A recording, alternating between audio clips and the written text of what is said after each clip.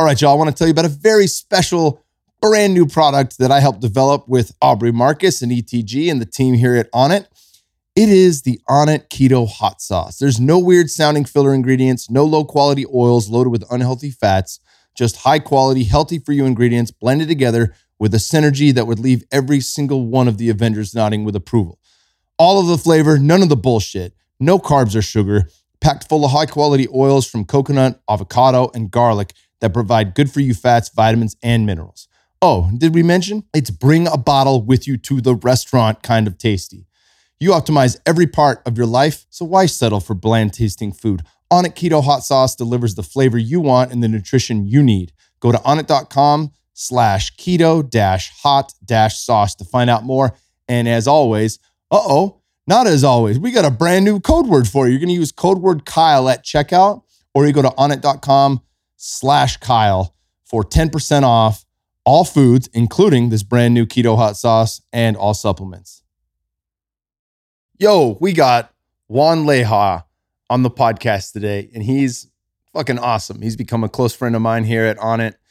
Right when I got here, I started working out with him periodically. I don't work out with him enough, but I'm about to change that. I've been battling a knee injury for the last year and a half that's finally gone.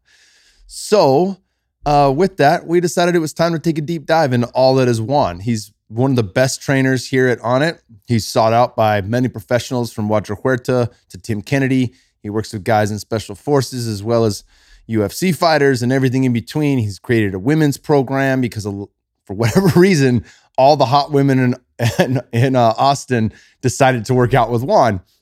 So I think he's got some really good programming tips for women. He's got a lot with Unconventional Barbell, which is a whole system that him and John Wolf and Shane Hines started to create here.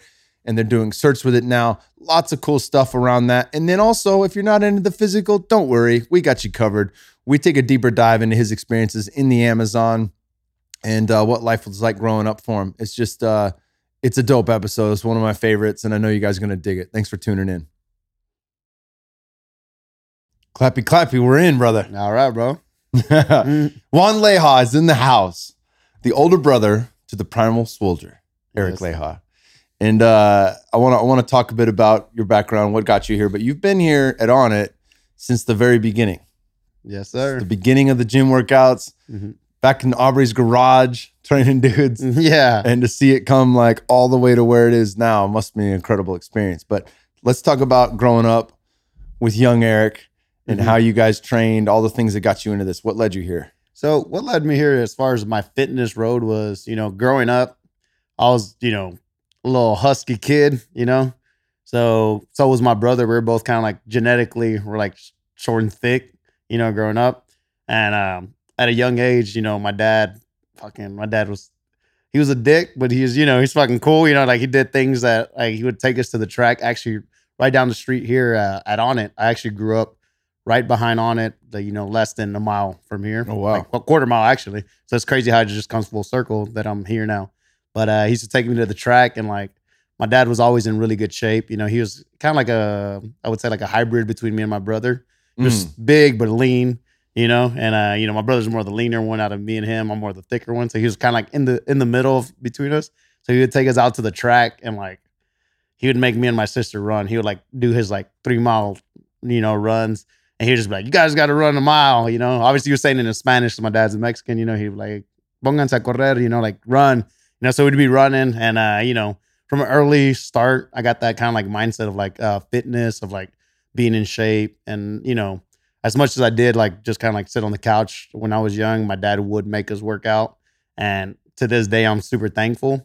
And then as I got older, my uncle kind of took me under his wing and kind of like did more like the bodybuilding style training at an early age when I was 12, and then when I hit puberty and training, it kind of just like exploded. So then when my brother got older, I kind of had that responsibility. Like I felt like, oh, well, my uncle did this for me, and I have like this knowledge, so I'm gonna help my brother out. So yeah, I would take my brother to the gym pretty regularly. Like he was like, my fucking co-pilot in the car all the time. And sometimes, when you're, like a teenager, you not necessarily always want to hang out with your little brother, because you're trying to look for girls and you're trying to kind of do your own thing. So, but my brother was always co-pilot, so I was like, hey, he was there, he's my little brother. So that was kind of a pain sometimes in the ass because we would like drop him off at Gold's Gym, and then we would do our workout together. But you know, he was young, so he was kind of like he would stay in the gym longer than I would. So you know, and I, you know, I was out chasing girls, so it's like you know, I was like, all right, you stay in the gym, I'm gonna, you know, I'll come pick you up. So he kind of had that responsibility. So growing up with him was, you know, awesome. He's kind of like it was a huge responsibility because like you know, both my parents were doing business in Mexico, so they were like traveling back and forth. So my brother lived with me and kind of like trained with me and went with all that as far as that responsibility. So he was kind of like my little brother, son, you know, I guess you would say. Yeah, took a huge responsibility in his like development, but I don't take full responsibility in his development. He kind of found his craft and like, you know, from an early age, you know, I would give him training tips, but he kind of like, you know, did his own research. He would read things. He would like look up stuff and like he was really book smart. Yeah, too, yeah, right? he was really book smart. You know, he was like really dive into like fitness. Like he's kind of like you know, he gets addicted to stuff and he dives in full out. You know, obviously he loves kettlebells now and he goes all out on kettlebells. Like fucking kills it. You know. He learned how to make DMT. Went all out on DMT for a year. Yeah, that's another story. But yeah, he was at an early age. I mean, we dive into that conversation. It was like 10 years ago, 11 years ago. He was living with me, and then I show up one time to the house, and you know, the house smells like fucking a meth lab, you know, and I'm like, the fuck are you doing, dude? He's like, oh, I'm making this stuff, you know, that I researched online that I saw. You know, Joe Rogan like mentioned that he was diving into and like he's doing. And so I decided I'd make it because I like Joe Rogan, and he like was making DMT. And then he like was, you know, back in the day, you know, he was ordering bark from Brazil, making it. And then, you know, at the time, like we didn't know shit about it really. So it was, I wouldn't say it was like the safe way to kind of go about doing DMT. It was more like a experimental phase. It's like, yeah, smoke this. It's called DMT. I fucking smoked it. I would blast off, and I was like, "The fuck is this?" Like, I'd be like, "Man, what is this?" There are no words. Like, I don't know. I was like, I don't even know what I can get myself into. It was like, it was just a crazy time. So, but it was a lot of learning experience from making DMT to working out, just like, you know, different things that kind of like developed us into, you know, being here now.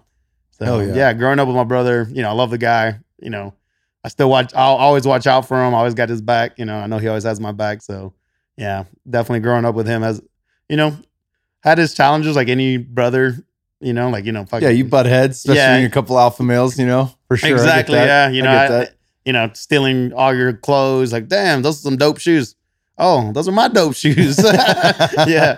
But yeah, no, I love the guy, you know, and it's cool that, you know, like he's my brother. He's not that big, but fucker strong, you know. Yeah, he's strong as shit. Yeah, and I think he's got great cardio too. Yeah, I think he attributes that to, you know, all his kettlebell training. And it's like, you know, I mean, swinging heavy bells is not easy, you know. Mm-hmm. So I think that builds that strength. And you know, I kind of learned one day when we were crashing on my aunt's couch, both me and him. You know, times were kind of tough then.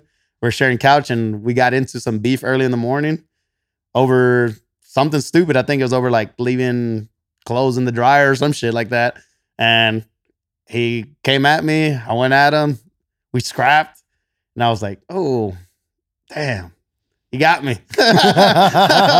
was one of those like, oh, little brother finally got me. I was like, well, you know, my excuse was like, it was like 6 a.m. I was half asleep. I wasn't fully ready. So it was, my controller's broken. It doesn't count. Yeah, exactly. But yeah, I love the guy, man. But yeah, man, that was kind of like the start of like fitness was through my uncle, my dad, you know. So you had like a base layer of cardio and conditioning from what your dad instilled in you, and then your uncle got you into bodybuilding. Yeah. I think a lot of people, if you're in your late 20s to 50s, were introduced to bodybuilding as a big thing in the 70s and 80s. Yes. Right? And obviously we're influenced heavily by the muscle mags, Muscle and Fitness, all that good stuff, Arnold and Franco Colombo and all those guys like really trying to mimic that model. And then as we evolved from that to more fitness, and instead of training body parts, training movement practices, hip hinges, squat, lunge, twist, that kind of stuff, that's where we really see like peak performance come from.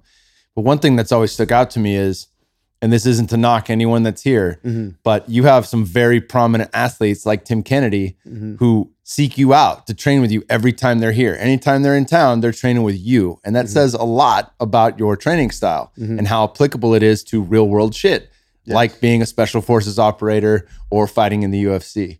So talk a bit about that transition from, traditional bodybuilding, training body parts and having a split to what you're into now, which is really fucking incredible to see. So the way that started, like I said, bodybuilding was the introduction into fitness. And then, I wrestled in high school. And then after that, I thought I wanted to be an MMA fighter, like yourself. I was like, oh, I'm going to do MMA.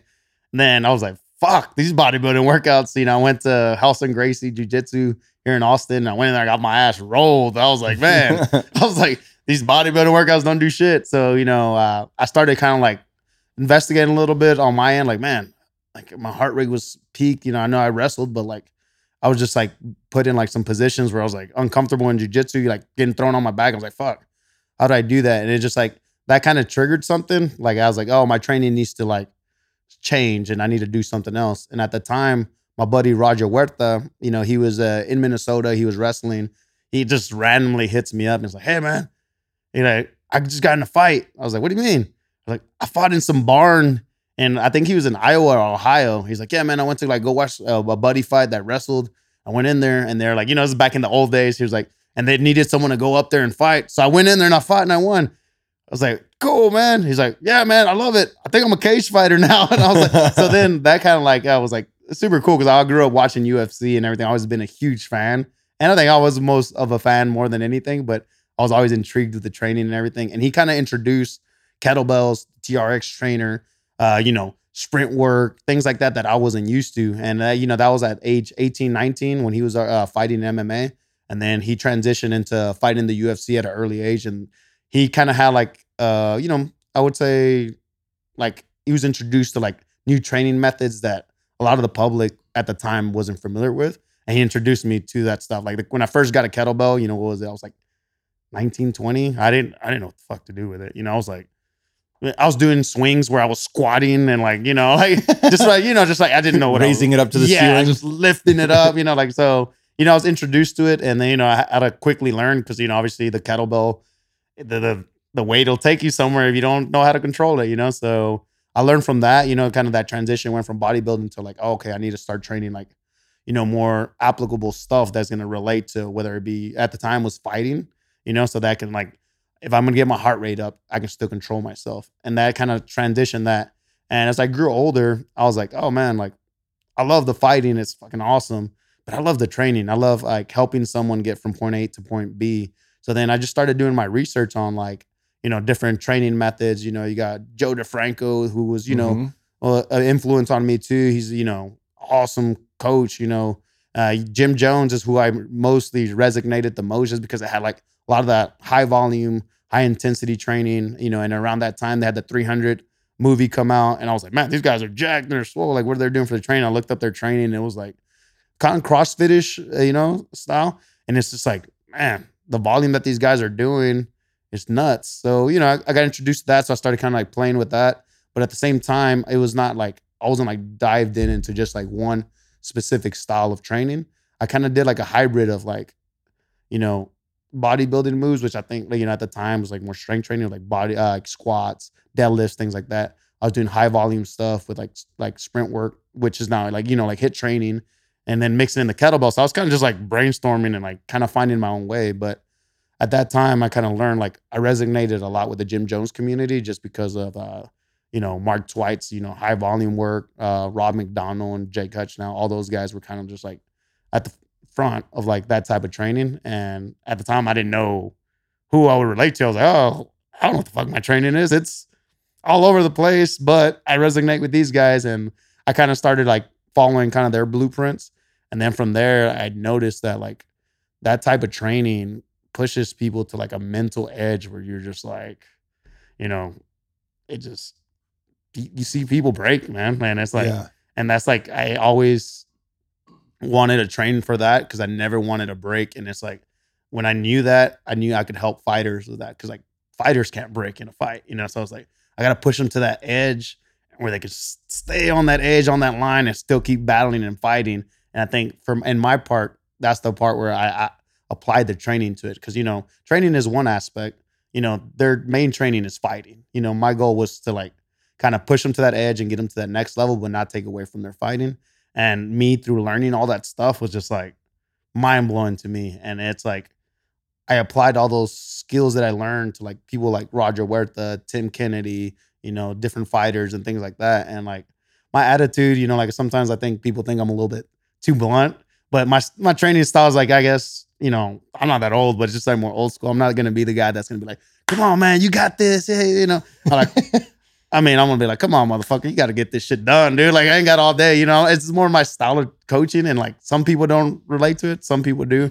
Guys like Tim Kennedy, they're going to be like, they want to hear the truth, and, whether I'm training them or I'm working out with them, I expect the same thing in return from my training partners where, it's just a workout. But, if you can't knock out a workout in the gym in a controlled environment, then the world's going to be a fucking really tough place, So, Yeah. So I think that mentality kind of helped with guys like that, want to get pushed to the edge and kind of get really, really, really challenged, in a training environment. Because I mean, these guys are doing things that, oh man, like you can only like see in movies like what they're doing. So to provide an experience in the gym that's controlled and like pushes them to that level, it's what I love. I love that stuff. And Yeah, people love it too. I mean, Yeah. you see that in your classes. They're Yeah. maxed out. You know Yeah. what I'm saying? Like anytime I come here, if it's the wrong time and I'm trying to find parking, I'm fucked. I'm parking on the street because Yeah. every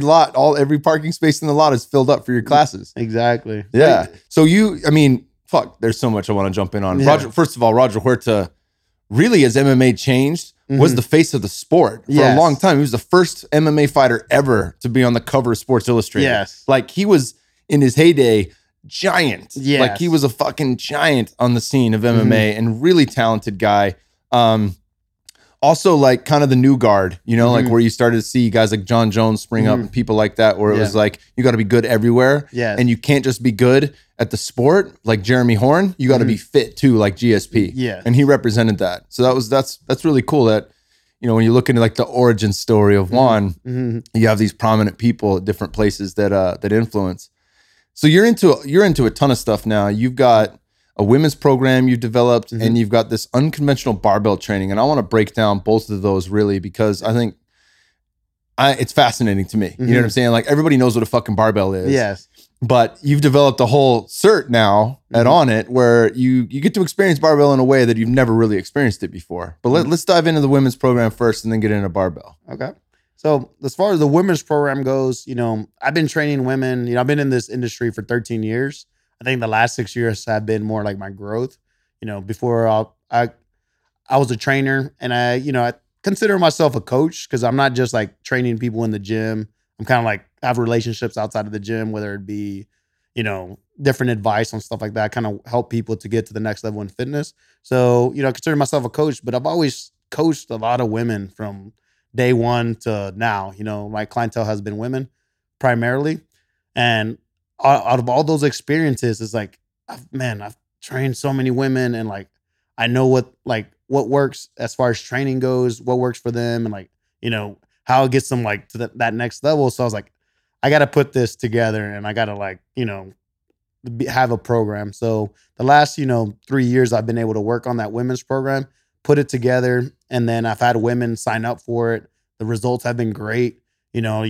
Point A to point B, they get there. The goal with the women's programs, it's obviously get them aesthetically, there, but at the same time, get them like in my other training with Tim Kennedy and the fighters and people in the gym, is to get them mentally strong. So that was my goal with that too, is like, look, we're not going to be doing bicep curls and like, looking in the mirror. Cause as we don't have mirrors here at On It. There's one in the classroom, but it's like stuff all over that you can't really see your reflection that good. So it's not going to be like, we're not going to be like doing that type of training. Like we're going to train hard. I'm going to push you ladies like I push the guys. So, I did that as a formulation of my early career of like bodybuilding style training with like high intensity training with, sports performance type training for women.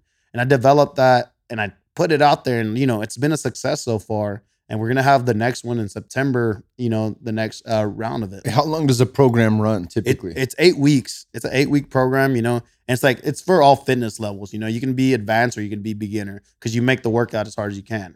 We have EMOMs, you have your weights, we test your weights and stuff like that. Like we have 4 tests that we test, and then we kind of retest them at the end of the program. So the workout is like you make your own challenge, but at the same time, I already know I'm not going to let you just like sandbag it. Yeah. So it's been great to do that, but at the same time, I needed the pieces to help me out with that. I'm doing different programs, different things. I had to have like women to help me out, and I have like Natalie, which is one of our coaches here, and Krista, that helped me out with the program. And they've been doing a great job taking lead because I love the programming aspect and I love helping people, but I also like developing other programs. So I like having my attention on that. But I think having women also contribute to that, it's a huge benefit. And now I built this program out, but obviously with different populations, you got to adjust the program.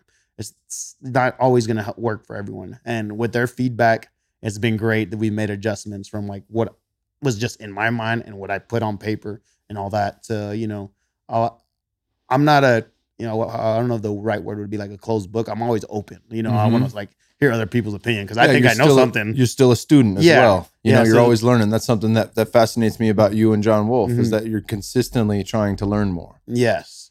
And it's like, these ladies have a view that I don't. I'm not a woman. So I've trained many women and like, it's just like, but I still don't have that insight, and having their feedback into this program has been great because I think we are developing something that's going to make some really strong women, like not just strong, conditioned and looking good, but mentally be warriors, just like crushing it.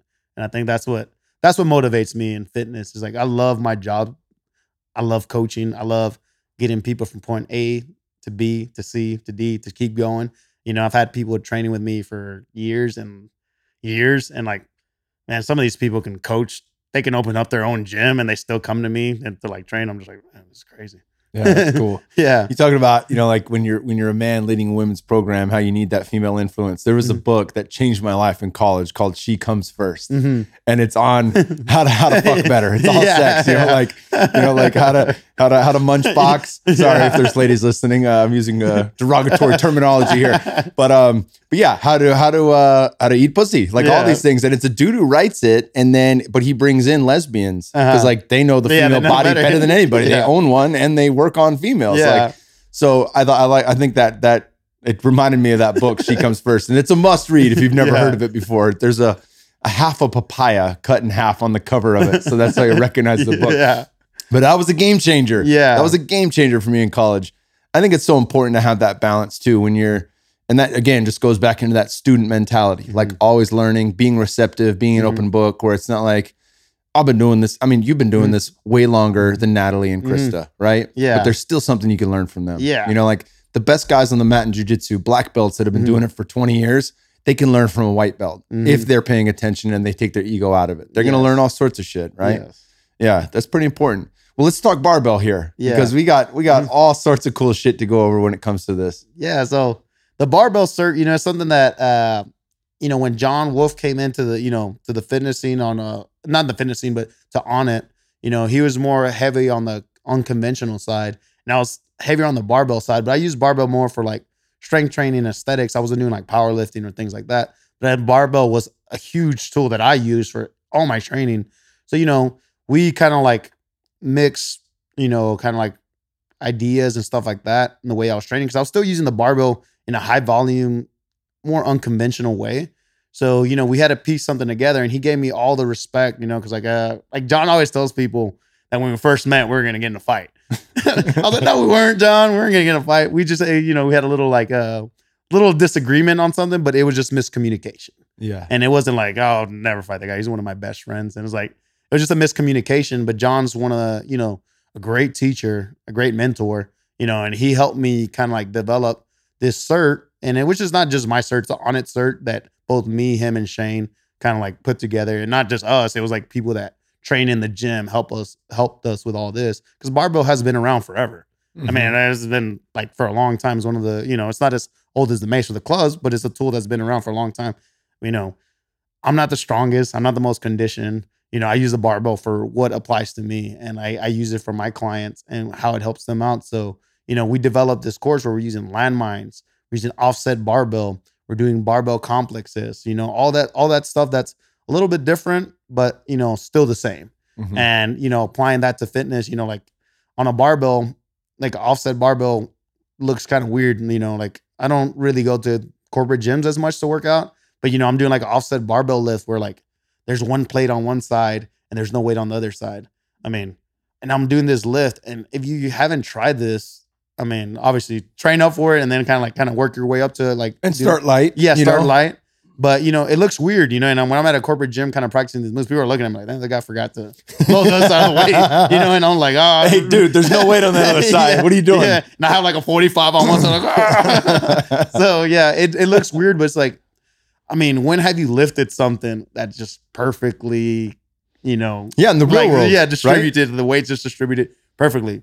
I never have. I lifted couches, TVs, things like you got to like find your way, your angles on how to finagle every little inch of You it. got to figure it out. And I think that, doing like unconventional barbell training is where we kind of like, special, like not specialized, but we kind of like try to like reintroduce it to the public, like kind of like, look, these lifts has been around for a long time, and now we're just trying to make it available for people through a barbell cert that we put together that, a lot of time has gone into and, challenges people in different ways. We still go over your basics, your hinge pattern, your squat patterns, your push patterns, things like that. But then we apply them, like with different different setups, whether it be, like I said, offset barbell or the landmine, which challenges you. Like, Explain the landmine. Is that the one that goes on the bottom of a rack and you stick like one end of the barbell into it? Yes. And then so you're doing like presses and it's working the core and different things. Yes. So you can do, So I love the landmine. We explore it with like different configurations. We have a cup that you use that you put against the wall, so you can travel with that anywhere. If you find a barbell, you just push the barbell into it. And the thing that's different with that setup is that you have to provide tension driving the barbell into the cup. When it's not being held in. Yeah, it's not being held in. So it's like the tension that you're providing is just lighting everything up, and it's just challenging you so much. But then you go into like just a normal landmine setup. It's like, you're doing all these moves that are taking, all that spine compression, you're taking all that off. So you're doing a little bit safer style training, but it's also like gives people access to doing squats with a barbell, whether you're doing RDLs, deadlifts, presses, things like that. And, not just because it looks weird or cool, but it actually has, its application. You got guys like, Ben Bruno that crush it with the landmine. He was the guy that, kind of brought it out. And it's just like, he's done some awesome work with it. So, I've, looked a lot of his stuff up and, things like that. And it just like sparks ideas and with what we're doing. So, like I said, this is not stuff that we made up. It's not stuff that, we created. It's been around for a long time. And it just, our interpretation of the barbell. And it's like, we go over the landmine, the complexes, the fundamentals of it. And then we also kind of like tie it all together into our system, which is like, you can train hard all the time, but the thing that people always trip out, whether I'm training women, Tim Kennedy, the badasses of, the gym, it's like we do open chain mobility and decompression. And we tie that all up in the cert. And a lot of things that people always ask me, what's open chain mobility? What's decompression? It's like, that's what gets you warmed up and gets you cooled down, but we do a different approach to it, which, has been game changing for me in training. And, it's cool to like apply it and show people in a barbell cert. Cause even back in the day, I think you might've even done this. Like, hey, warm up. How about a treadmill for 10 minutes? I used to do that shit, Yeah. How about treadmill? Then go fucking lift some heavy weight. Now, I mean, I warm up my clients like 15, 20 minutes. We're doing your open chain mobility. We're doing your specific warm-ups, and then you're doing like a little bit of cardio work, not getting the heart rate up, not taking anything away from the workout. But, we're getting the juices flowing. We're not trying to like just hop in there and fucking try to deadlift over 500 pounds and then fuck yourself up, Yeah. So you got to prep the body. So with the cert, we tie all that stuff in together. And I think that's what makes it a little bit different, than the other certs that are out there. It's just a different interpretation of the barbell with the unconventional style and then tying it up to what we do in the Onnit Academy as a whole. That's so sick. So people can come here obviously for the cert, and if you're a lady, you can come here for the women's classes and sign up for the 8-week course. Yes. What of this has been made available online? Do you have any programs through On It Academy or anything like that? That is the goal. That's what we're working Okay. on right now. That's one of the questions that I get asked the most on, with my followers and people that, email me and stuff like that. Like, oh, when's your program coming out? When are you doing this? And it's like, we're working on that. Hopefully, in the summer, end of the year, we can have some program out there. Would that be something similar to like the On It 6? Yeah. Where you guys have like video on a 6, for... but probably not as high a production because it'll Okay. be like my program. It's not going to be like... I got you. It like won't be that. an On It program. Yeah, I it'll got be you. on a program, but it Okay. won't be just like that. All the bells and whistles. Yeah, everything I'm thrown in. just trying to get like, like, hey, look, this is what we're doing, blah, blah, blah, and knock it out. But like I'm a big believer is I don't like, if you're going to release a program, you got to have trial and error. You got to do it on yourself, train it on yourself. And then, you got to train people for free, on doing this program because they're testing shit out for you, and, it's like, hey man, you want to do this program with me? And, hey, it's free, but we're testing shit out. So don't get like frustrated with me, So it's, I'm a big believer in like, testing the stuff that you put out there before, not just, I can write up shit and then like, oh, I'll do this. And it's like, have you ever done that? Yeah. It was perfect on paper. Yeah. It's like, man, that shit was hard as hell. It was hard as hell. That didn't flow the way it do. So, I'm like clearing all that stuff up, kind of like testing all that stuff out right now. We call the gym the lab because we test a lot of the programming out in there. And like, once that's set, we're going to, hopefully push it online by the end of the year and have stuff on there because, I love coaching. And I think coaching to me is like a way that I connect through fitness because that's what I do. So fitness, I'm able to connect with people. And like, I know some people might think it's just fitness, but man, I love it. And I love seeing people go from point A to point B.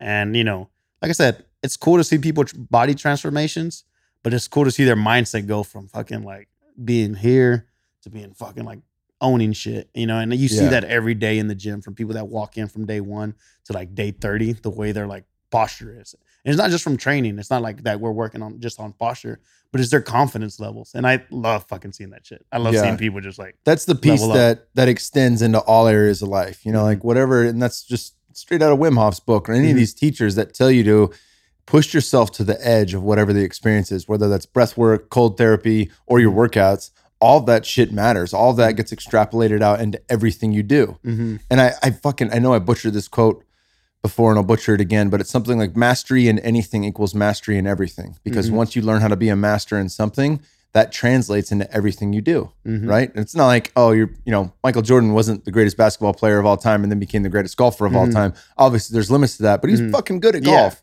You know what I'm saying? He's good at a lot of things that he did. He's great at business too. So thinking about those things, like, it really does make sense because so much of our experience here has to do with the mental in anything we do. Yes. So much of it has to do with the mental. Well, obviously when you push yourself, and I've experienced this myself through fighting and things like that, when you push yourself, which you have to a level and you're constantly exploring your own boundaries, that really does dip into how you train the mind. But I wanted to get into some mindset stuff. Like what are the general principles that you have that are important in life? And what are the practices you have to slow the fuck down? Because On It's moving at an incredible pace. And obviously that can lead you to like a frantic mind where you're like, fuck, it'll never stop. It's go, go, go, go, go. How do you slow shit down and reconnect? So the way my mindset, I've been here for a long time and I put in hours, but it's one of those things where people say work smarter, not harder. I put in hours where I'm here at 6 a.m., leave at 9 p.m. And at that point, I'm interacting with a lot of people, I'm with people a lot. So mindset's on point when I'm at work, but at the end of the day, sometimes I got to go and be by myself. I got to just like focus on me. And, that time is important, for my mindset. I got to go home, I got to relax, not talk to anyone. I'll watch TV, read a book, fucking foam roll, stretch, they do all that stuff just by myself because I'm around people all the time and I love it. But, for my mindset, for me to be like good the next day, I got to like put something back in the tank for myself, and I think that's what gets me like, back to like normal. It's like kind of that time where I just like go on a run by myself. I whether you believe it or not, I mean, I weigh 220 pounds and I'm like, I fucking love running. It's like, I'm not built to run. Like my feet are not like, my feet fucking hate it, but I love running. I love like the endorphin high. And that's like where I just like, that's where the mental stuff comes in. It's like that conditioning work, the runs, the biking, the rowing, the skiing, like all that stuff. It's where like, sometimes I'll have headphones, sometimes I don't, but I'm going through that stuff and that's where I challenge myself. It's like when you were fighting, I'm sure you're training, you're like, fuck, you're in your head. Like, I gotta fucking do this. I gotta do this. And that for me, running and conditioning works like that. When I'm running, I'm like, why the fuck am I running? This is fucking stupid. It's like, I don't need to run. I'm not built to run. Like, and then like, nah, keep running, pussy. Like, keep moving, dude. Just knock it out. Just knock out this run. And it's like, I have conversations with myself in conditioning work. And it's like, I like those conversations, because it's like, it lets me explore myself. And I think that's where I gravitate for fitness. It's like, I've had these conversations with myself. I'm sure the people that I'm training are having that stuff in their head too. Like, fuck Juan, hate that guy, this and that.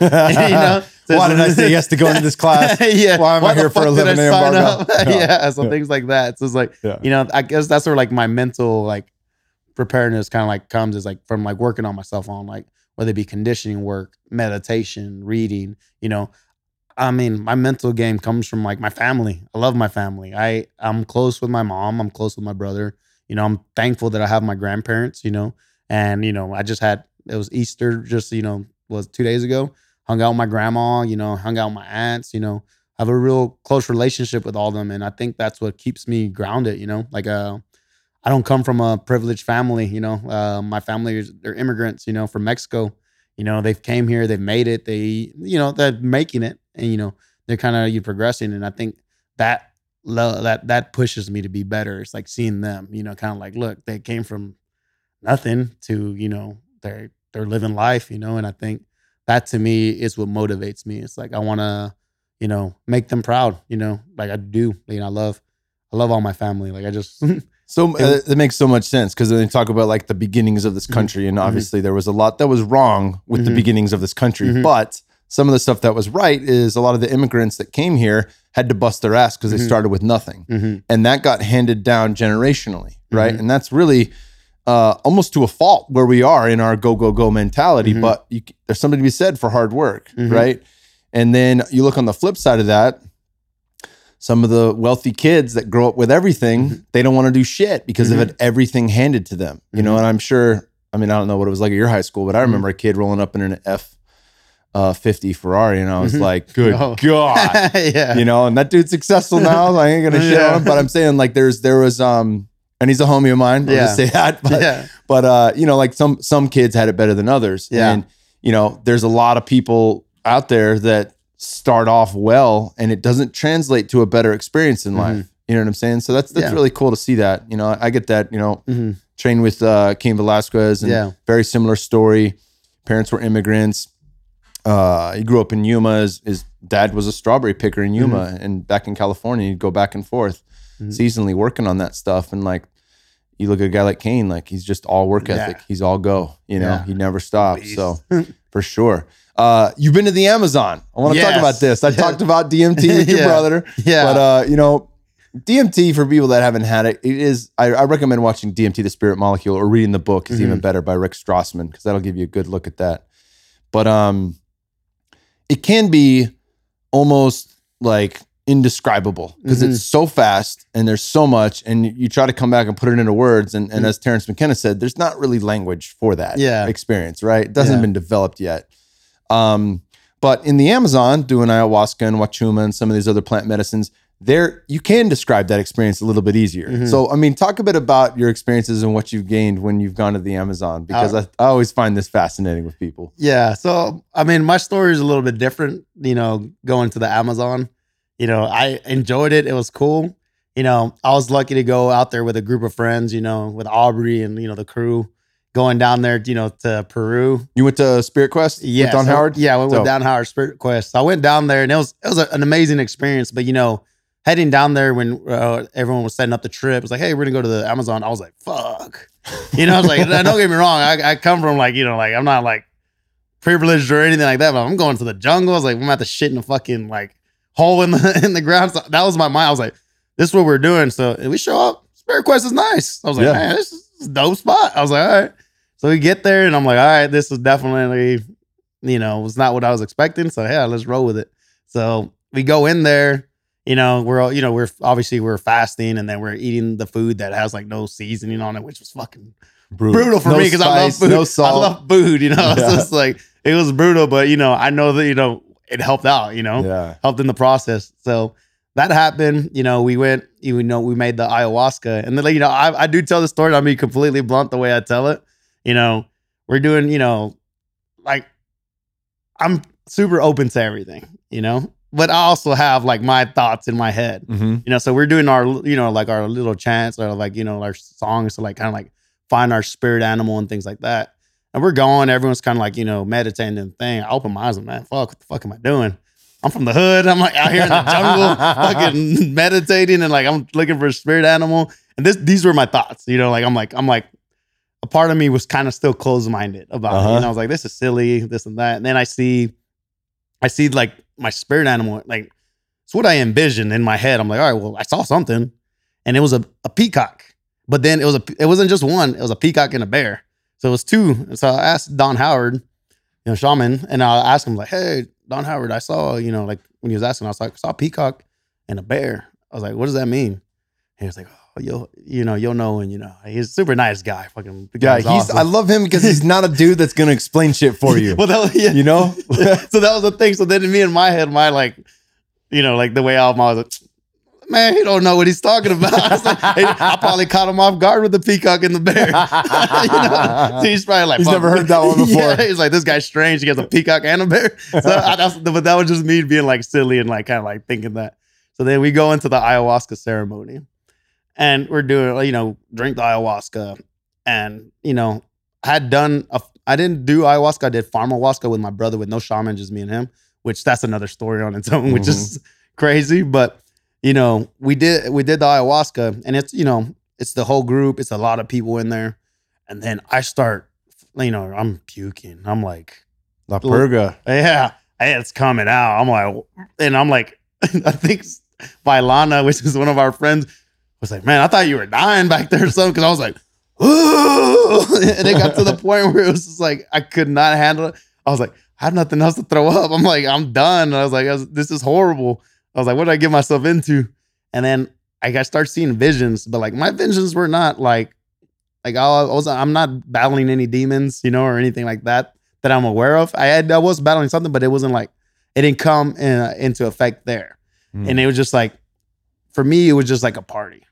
It was like just a party, but I was still puking. So before they got to the party, I was puking my brains out and I was like, man, I need this to stop. And then, so my spirit animals, when I did it, and this is what I played in my head, what I saw, when I was like, the bear told me, like when he's like, hey, when you feel in trouble, just holler at me. And I was like, what's that? And the bear had like a, kind of like a twang, kind of like how I talk, He's like, yeah, just holler at me. Like, I was like, all right. He's like, just say, hey, homie, give me some honey. He said, just holler that, and then he'll pop up. And this is my interpretation in my head. So I'm like, give me some honey. Like in my head, I'm saying this, and then the bear and the peacock pop up in my vision. Like they just pop up. Like, hey man. I'm like, what's up? They're like, dance it out. I'm like, dance it out. And I love dancing. Don't get me wrong. So I kid you not. It's a dark room. I stand up. I start dancing. I'm just moving. I can't see shit. I'm like, in another world. I'm dancing. I start feeling better. I'm like, oh man, bear and peacock were right. So I start getting after it. And then it just turned into a party. But for me, the experience was like a Benny Benassi video, the old school DJ, with women dancing, different colors, bah, bah, bah, bah. And it was just like, holy shit, this is fun. It was like an experience. So to me, it wasn't like, I didn't feel like it challenged me when I was like battling through the purging and all that.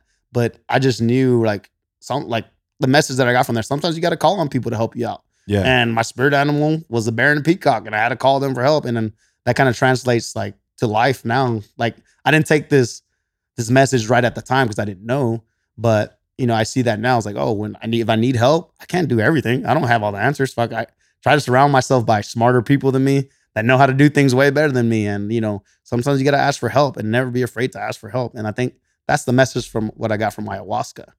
And it was an awesome experience. But I think I was the first one done. Like I fell asleep. I was like, and then I was next to our friend CT was next to me. And apparently, I guess I was snoring. I didn't know I snored. I was snoring. That CT, like, he's in his strip. He bumps me, like, wake up, stop snoring. Like, oh, all right, cool. So that was, the ayahuasca experience was awesome, And like I said, at the time, I didn't really know what the message was. But like I said, like that, kind of like asking for help. Don't ever be afraid to ask for help. Cause like I said, you can't do everything on your own. Fuck. Yeah. And so much of that, like how people think of La Purga as only puking, but it can be crying, it can be laughter, it can be shitting your brains out, which has been many of my experiences. It can also be dance and movement and yoga, right? Because like we have energy that gets built up inside us, and you could look at this from a quantum physics standpoint, auras, that kind of shit, chakras, or you can look at this as just like actual physical energy. But as that stuff gets pent up, these emotions are stored, it has to be physically expressed, right? It's not enough to just change your mind about something and say, oh, okay, I'm healed now. Like, no, you got to fucking get it out of you. Yeah. And so it makes perfect sense that was the medicine for you, was just to dance and move it, and I've been in plenty of ceremonies where I've seen that, like, fucking our boy Aaron Alexander. He had the most ridiculous ecstatic dance I've ever seen. It was like complete with Wim Hof breathing and sweat. The smell of his body permeated the whole room we were in. Like he was getting it. Yeah. But like that physical expression, and that's something, I mean, again, like, and I always say this when I talk about plant medicines or drugs, if you want to be blunt, is that a lot of these lessons can be taken. That's why I talk about them. A lot of these lessons can be taken without the medicine. You know what I'm saying? Like, if you're feeling kind of funky and you fucking force yourself to dance, you're going to feel better after. Yeah. You know what I'm saying? And and it was cool too, because you were in a dark room, you don't have to worry about people looking at you. It's kind of like when Parangi does the ecstatic dance and he blindfolds you. Yeah. Like that's when you're going to dance free, because no one's watching. Like it's not dance like no one's watching. Like, I'll dance because no one's watching and really get after it, you know? That's really cool. And then you guys went into Wachuma after, is that right? Yeah.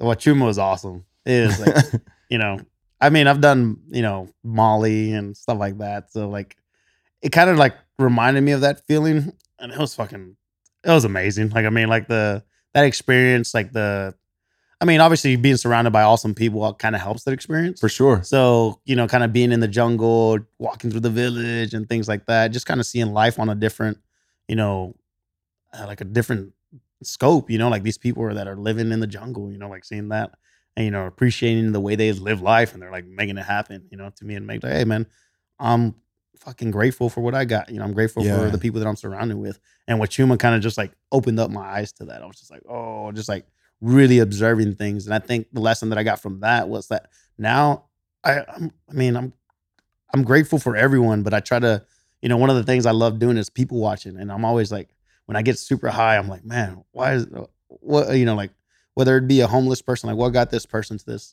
this position, or, someone that's very successful, what got them to this position? I'd like formulate things, and then I'm, I love making friends. So then, I'll talk to a homeless man. I'll talk to a successful person. Like, hey, just make conversation to see little bits of their, their story. And it's, you learn a lot, and I think older people, seniors are like, those are the most fun to talk to, in my opinion, because you talk to them and their stories are fucking amazing. And I think that's what I learned, is just like, it just opened me up to like being open to everyone, I don't hold grudges on anyone. I fucking I don't hate anyone. I don't like having people hate me, if I fought someone back in the day that I, either I beat him up or he beat me up, whatever. If I see him down the day, we shake hands. Hey man, what's up, dude? It opened my eyes to that. It's like, dude, treat everyone the way you would treat your family members, and I think that's the message that I got from that, just from Wachuma, just seeing everyone, like all my good friends, and then seeing all these people that were just walking around like, hey, we're all the same. And it's just like, to me, it's like, I try to live my life like that. Like, I just try to treat everyone equally, and I try to protect those that aren't treated equally. And, that's the message that got me, from that. That's dope, brother. Yeah. Henry Rollins, I remember him on Rogan talking about how important it is to travel. And when you experience these third world countries and different cultures, and you can see like they have so much less by our understanding, material wise, and so much more in a lot of ways. They have community, they have a sense of purpose, and they find happiness with less, with a meager existence, like a fucking dirt floor. Like there's 4 walls and a roof, but there's no fucking carpet. There might be a rug, but it's mostly living on dirt, you know, like in that still to like, obviously we can survive in a lot of ways. We've been doing that for a long ass time. It's only very recently do we have air conditioning and refrigerators and all this modern science, but rewinding that, you can still see there's a fuck ton of people on this planet that live like that. There's probably more people on this planet that live that way than live the way we do, for sure. I think India and China, where there's billions of people. Yeah, there's a lot of people that are living meager existences and are still drawing happiness and finding purpose and meaning out of life. And that's a really cool thing to have that direct impact, especially on the medicine. Yeah. Because it's so visceral when you're on the medicine and you see that and you're like, oh, okay. It's a huge perspective shift that's very palpable. Yeah. And like I said, to me, it was like, at the time, I didn't realize it, but like months out, it was like, oh, this is what I learned from it. You know, it was like, it wasn't right then and there. I like noticed something, but then, you know, later in time, I was like thinking and I would think about my experience and like, oh, that's the message that I got from that, you know, and that's the message I got from that. But the most, you know, one of the bigger ones was the closing ceremony, you know, was like getting the, remind me of the name where Vilka? Yeah. Oh man. that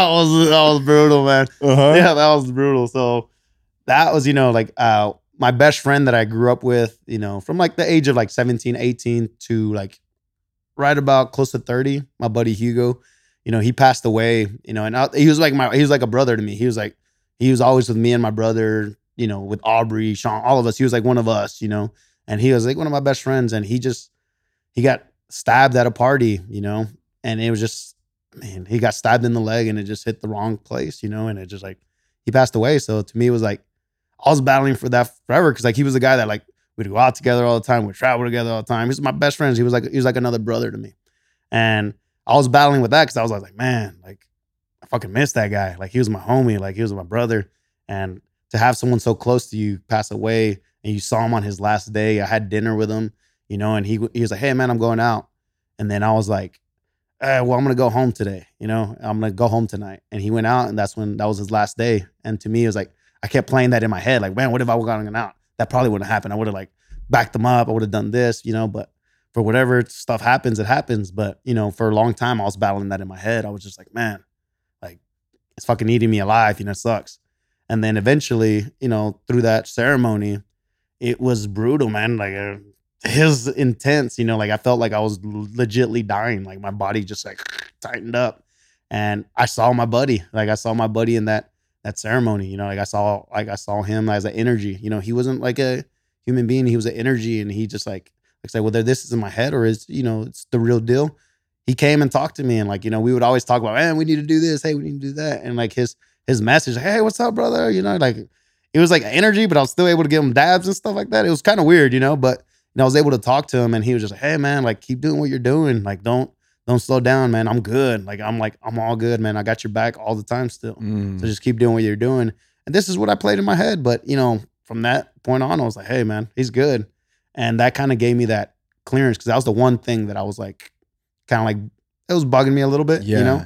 Like it was bothering me a lot. And it was just like having that like off my shoulders was great. And it was like, I felt like he was the person that said it through the medicine. It was like, hey, you know, like all good, brother. Like keep moving, keep doing your thing, you know, like, don't back down, keep being who you are. And it's just like, that was like, to me, that was the most, you know, I don't know if groundbreaking is the right word, but it was like where I got like past something where I was like, damn, like that line was right there. And that pushed me over, and fucking life is good, you know? Yeah, brother. So, yeah, Vilka's a special one. It's, you know, I think there's a 2-episode Peru breakdown that Aubrey, me, and Caitlin did on Aubrey Marcus podcast, and it's cool. We talk about our Vilka experience, but like for me, that was my only time with Vilka. It's, for those that don't know, 5-MeO-DMT, NN-DMT, and bufotenine, and it's 2 different plants that are combined, so they have about equal parts of everything. And it's like a 90-minute DMT trip with purging. You know, like I pissed the bed, I fucking puked my brains out, like it was like nothing else. But in that experience, I felt my ancestors. And like my first coach, Maestro Witsi, who was a cutman in the UFC, I felt them right there with me. I could see them, you know, like, so like, it's really cool to think, you know, and for those that haven't seen it, watch DMT, The Spirit Molecule, read the book. There's a lot that goes into this. And when we start scientifically backing the spiritual world, you know, it really starts to make a little bit more sense, you know? And I think there's a really dope book called The Physics of God. We'll link to it in the show notes. Dr. Dan Engel turned me on to it. It's awesome. It's all the way that science is catching up to the spiritual world, but that shit makes sense to me. You know, if this is infinite and we are to last forever, that, you know, whoever dies, it is just a transition past that, and everything is conscious. And I think there's so many lessons we get from the plants that let us know that it's not just man is here and everything else is inanimate, you know, like, no, everything's animated. Everything has the same consciousness we do. So that's dope, man. Well, fuck, dude, what do you got? You got anything to promote? Anything that's coming out? Well, we have, you know, the Barbell Cert coming May 11th and 12th here in Austin, Texas. It's going to be our unconventional Barbell Cert. Like I said, if you're interested in learning how we tie things together and kind of a different approach into the barbell, come check us out. It's going to be a fun time. Dope community here in ATX, and especially here at On It. Dope community from everyone that surrounds us to everyone that comes to the search. So yeah, join in. And then we'll have the women's program in September. Sick, brother. Yeah. And where can people find you online? I'm just, you know, my Instagram handle is just, what's my Juanit, JUANNIT_24/7. You know, you follow me on there. I post a lot of workouts and stuff like that. If you follow me on my stories, it's going to be more food than anything. Tacos.